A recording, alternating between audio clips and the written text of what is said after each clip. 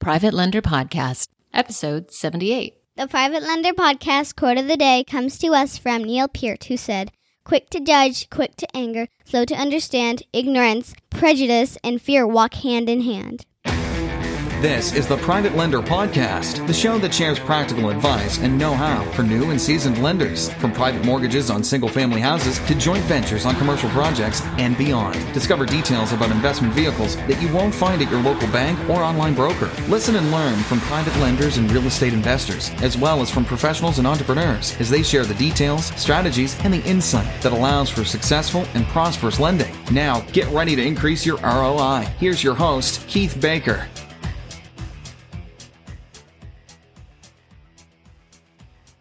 Greetings to everyone within earshot, and welcome to the Private Lender Podcast. I'm your host, Keith Baker, and you're listening to episode number 78. If you're looking for practical tips and advice on mitigating and eliminating risk with the investment vehicle known as private mortgage lending, then you're in the right place. But if you want to learn from my mistakes so that you can avoid them, then pull up a chair, my friend. This podcast is created for those who are looking to take control of their financial future by doing what it takes to create wealth in the marathon of life with old world techniques and values. I want to create a tribe of lenders that will disrupt the way we think about and teach our kids about money, and all but eliminate the need for the quote-unquote too big to fail banking system. This episode is sponsored by Quest Trust Company, and specifically their self-directed IRA Expo being held in Houston this year, this August 23rd through 25th. I attended last year in Dallas, and I'm excited to take part again in the Expo this year. It's in my backyard in Houston. I'm really looking forward to it. And Quest really goes out of the way to create really great networking and education opportunities that benefit not just real estate investors or note or loan investors, but all types of investors. And I highly recommend you make the trip to attend. And if you do, stop by and say hello, please. I'd love to meet listeners and to learn about you guys.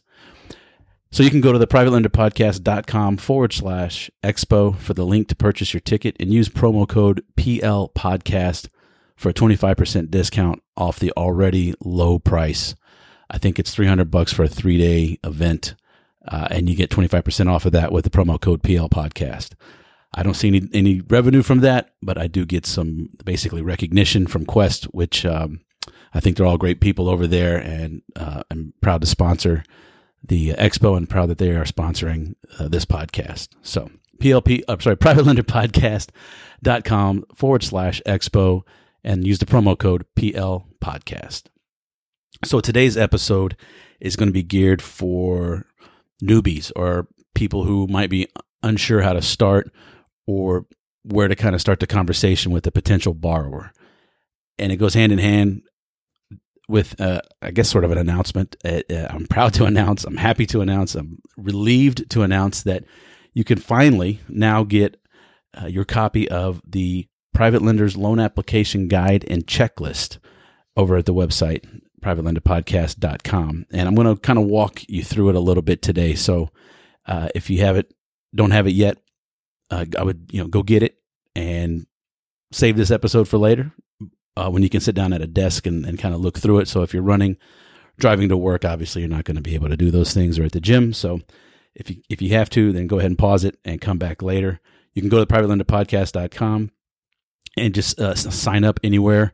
Any sign up form that you see, name and email, fill that out, and you will get the Private Lender's Loan Application Guide and Checklist. And I put it together to kind of walk through a couple of ideas or themes and notions, and I'm going to go through those with you here today.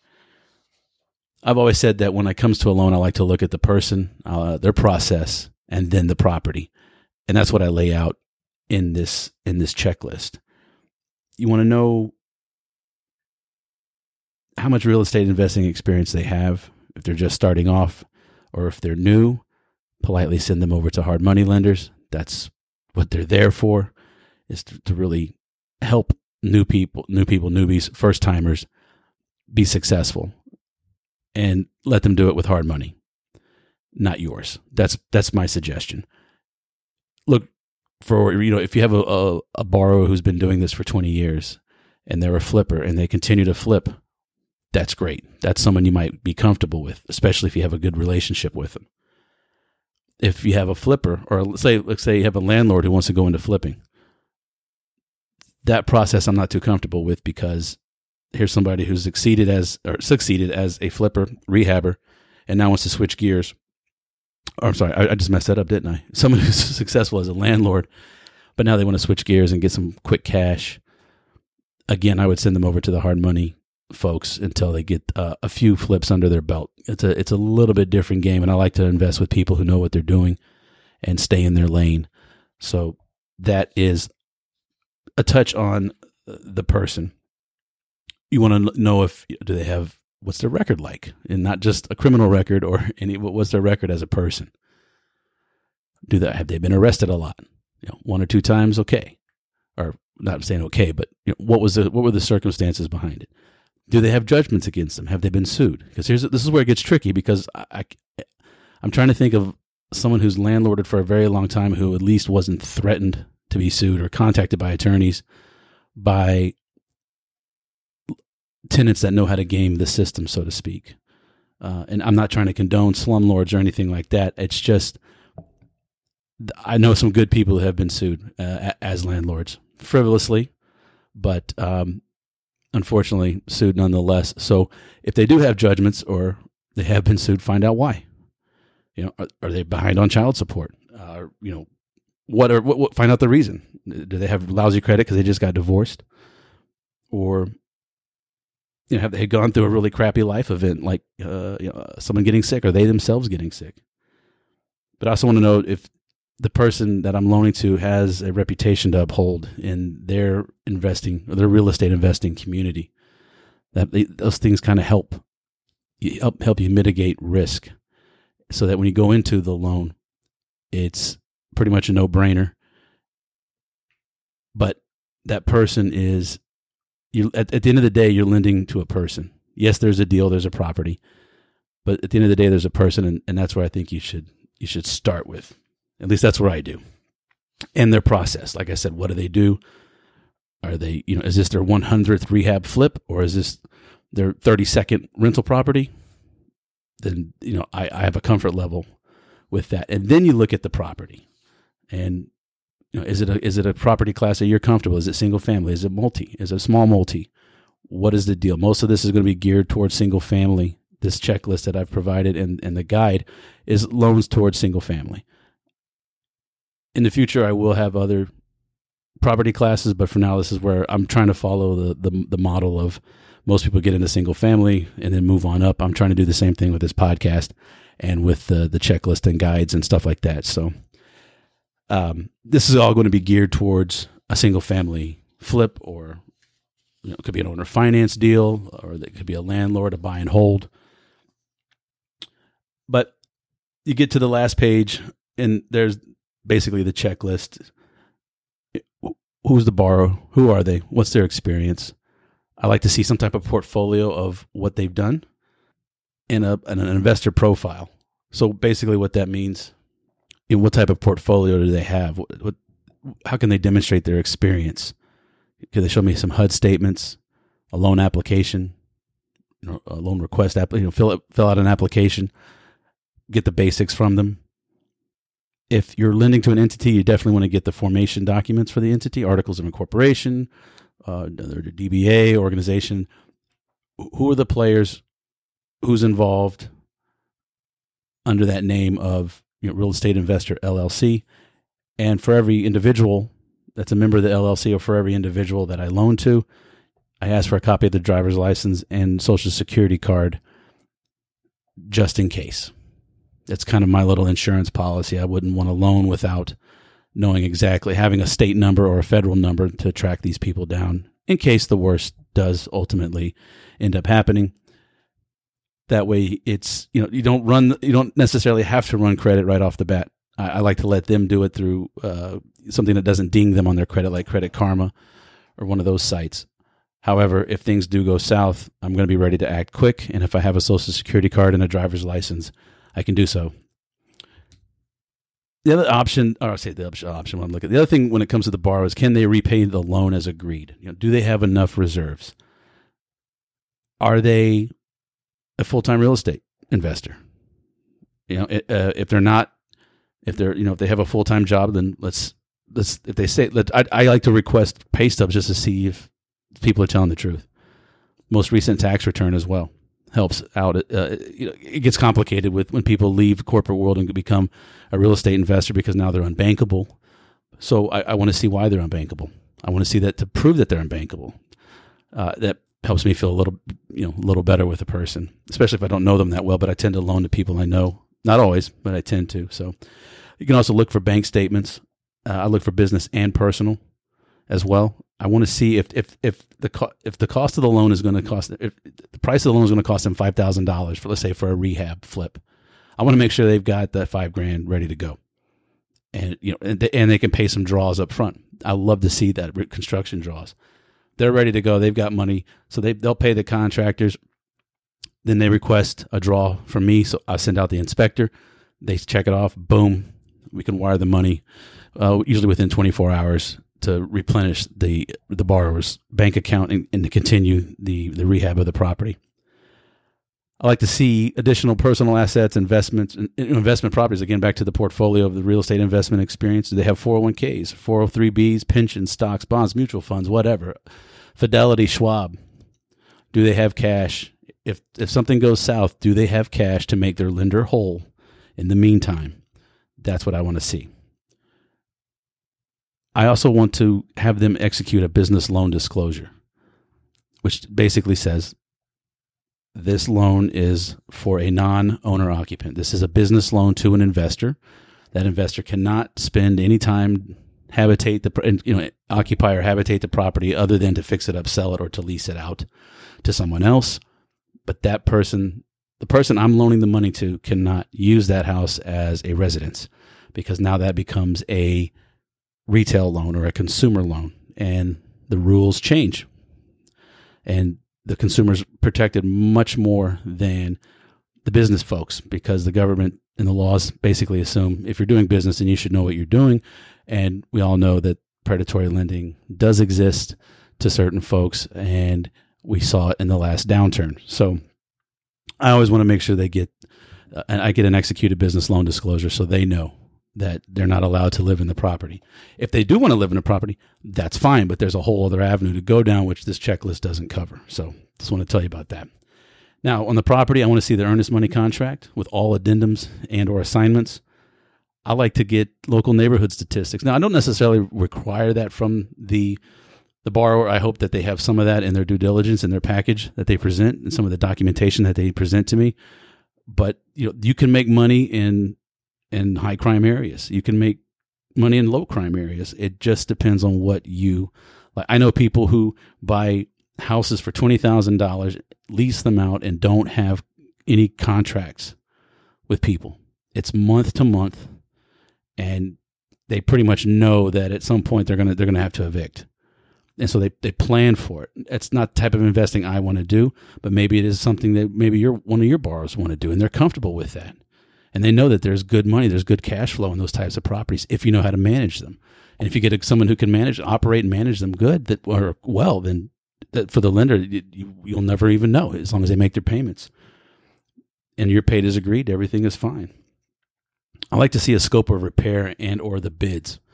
I want to see it all. I want to see who's coming out to the property, is it their cousin who lays tile, just throwing out some random numbers, or is it, do they have a contractor that's come out and said, okay, you want to flip or whatever, this is what we're going to do to get it to a habitable condition. This is what it's going to cost. Does the scope of repairs, do the repairs, are they appropriate for the neighborhood? That's why I also like to look at the comps as well. But don't get your comps from the borrower, because they're gonna put lipstick on that pig. You go get your own comps or rely on the appraiser. I also want to have permission to visit or inspect the property and access lockbox code or whatever. That's for local. Like I said, I start off. If you're new, I suggest you start local before you cross county lines or state lines. But be able to go touch and see, smell the property that you're investing in and putting money on first. So I want permission. Just because I'm the lender doesn't mean I can go to the property whenever I want.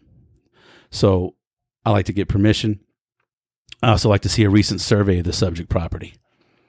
I to know that something is recent. When I say 5 years is what I would consider fairly recent, as long as nothing has been constructed, torn down, or anything else like that. I mentioned appraisal. You want to get your appraisal. You want to get a CMA, broker price opinion, something. I like to do my own comps. I like to dig into them. And usually appraisers will give links into your MLS system that you can drill down into the photos and look at the furnishings and the treatments, or the finishes on the property, so that you're not providing a retail loan or providing a loan to somebody who's going to go into a house and put Formica or laminate countertops when the rest of the neighborhood is marble. Vice versa, you don't want to put marble in a neighborhood that everything else is going to be laminate. You want to know what's around and make sure that your borrower is keen on that, and that they're not going to over or under serve the property. And it goes without saying, you're going to get a copy of clear title commitment and the closer contact info. And then there's the insurance policies. And what happens is you get binders. So the policies won't incept until the day of closing. So you yourself won't have the policy, but insurance companies give what's called a binder, where they will say, okay, upon closing, this property insurance will be in place. Same thing, you're definitely going to get a lender's title policy for the full amount of your loan to make sure that you're made whole in case, God forbid, something happens. I want to see that evidence of property hazard insurance, or the binder, and the limits must be no less than 100% of the ARV and or anticipated listing price. And if it's going to be a short term, I like to see where there's going to be at least a 6-month policy put in place, or some type of short term policy. I don't mind borrowers only getting a few months of insurance when they're going to be flipping a house and turning it fairly quickly. But while they do own it, and while my money's on that house, I want to make damn sure that I've got some property insurance, hazard insurance there. And because I live in the Houston area now, I require flood insurance through FEMA's National Flood Insurance Program. It's still dirt cheap, cheapest insurance there is out there. And a lot of people don't understand that homeowners or landlord policies, dwelling policies, do not cover flood from a hurricane or a river. They don't cover flood at all. And I like to see, like I said, I want to see those binders ready to go. I want to see what those limits of the policies are going to be. Just so that, if, let's say, simple math, an ARV of a house is going to be $100,000 and I'm loaning 50 on it, I want to make sure that if anything, that thing burns down, that I like to see the $100,000 there, because the limit of $100,000 for the ARV, not including the property, because I'll probably should do an whole episode on this, but there's something called the co-insurance clause, which I believe I spoke about last episode. But if you don't insure at least 80 or 90% of the ARV, or what the true property value is, if there is a claim, then the insurance companies will deduct, or you only get, let's say if you insure a $100,000 house for $50,000 and you completely get wiped out. So say a hurricane comes through, or a tornado, and that $100,000 is out, but you've put limits on for 50, all you get is 50. So if you're the lender, maybe you get paid back. If you put 50, if you're down, if you're only in there for 50 grand. Where it really bites is, let's say that $100,000 home has a claim and the borrower has only put a $50,000 limit, or 50% of the value on insurance. Then if there's a $50,000 claim, half of that house is damaged and has to be rebuilt. Insurance is only going to pay for half of it. They'll pay according to the percentage value that you insured. So that's why I say, get 100% of the ARV value. Protects you, protects the borrower, and it's just an extra, a little cushion, so to speak, in trying to keep your money safe. So if you want to go get your private lender's loan application guide and checklist, again, go to privatelenderpodcast.com. And I'm experimenting with this little pop-up, so that when it looks like you're going to leave the page, it'll pop up. And it's got all the wrong copy and everything on it, but I'm going to try to change it here shortly. But I just wanted to get it out there and something to get it into people's hands. And I would like to know what you think about it. So please email me, Keith@privatelenderpodcast.com. If there's something that you think is missing, or you have some questions, just go ahead and shoot them off. and I will do my best to get them answered for you really quickly. So that's it for today. Relatively short episode, but long-winded to go through that guide and checklist. Remember, Quest Trust Company Self-Directed IRA Expo this August 23rd through 25th at the Royal Sonesta in Houston. I will be there. Go to privatelenderpodcast.com/expo for your link and use promo code PLPodcast for your 25% discount on the already low price ticket. So with that, I will bid you adieu. I look forward to seeing you guys again or speaking to you again next week. And I wish everyone out there happy and prosperous investing in private lending. Catch you on the next episode.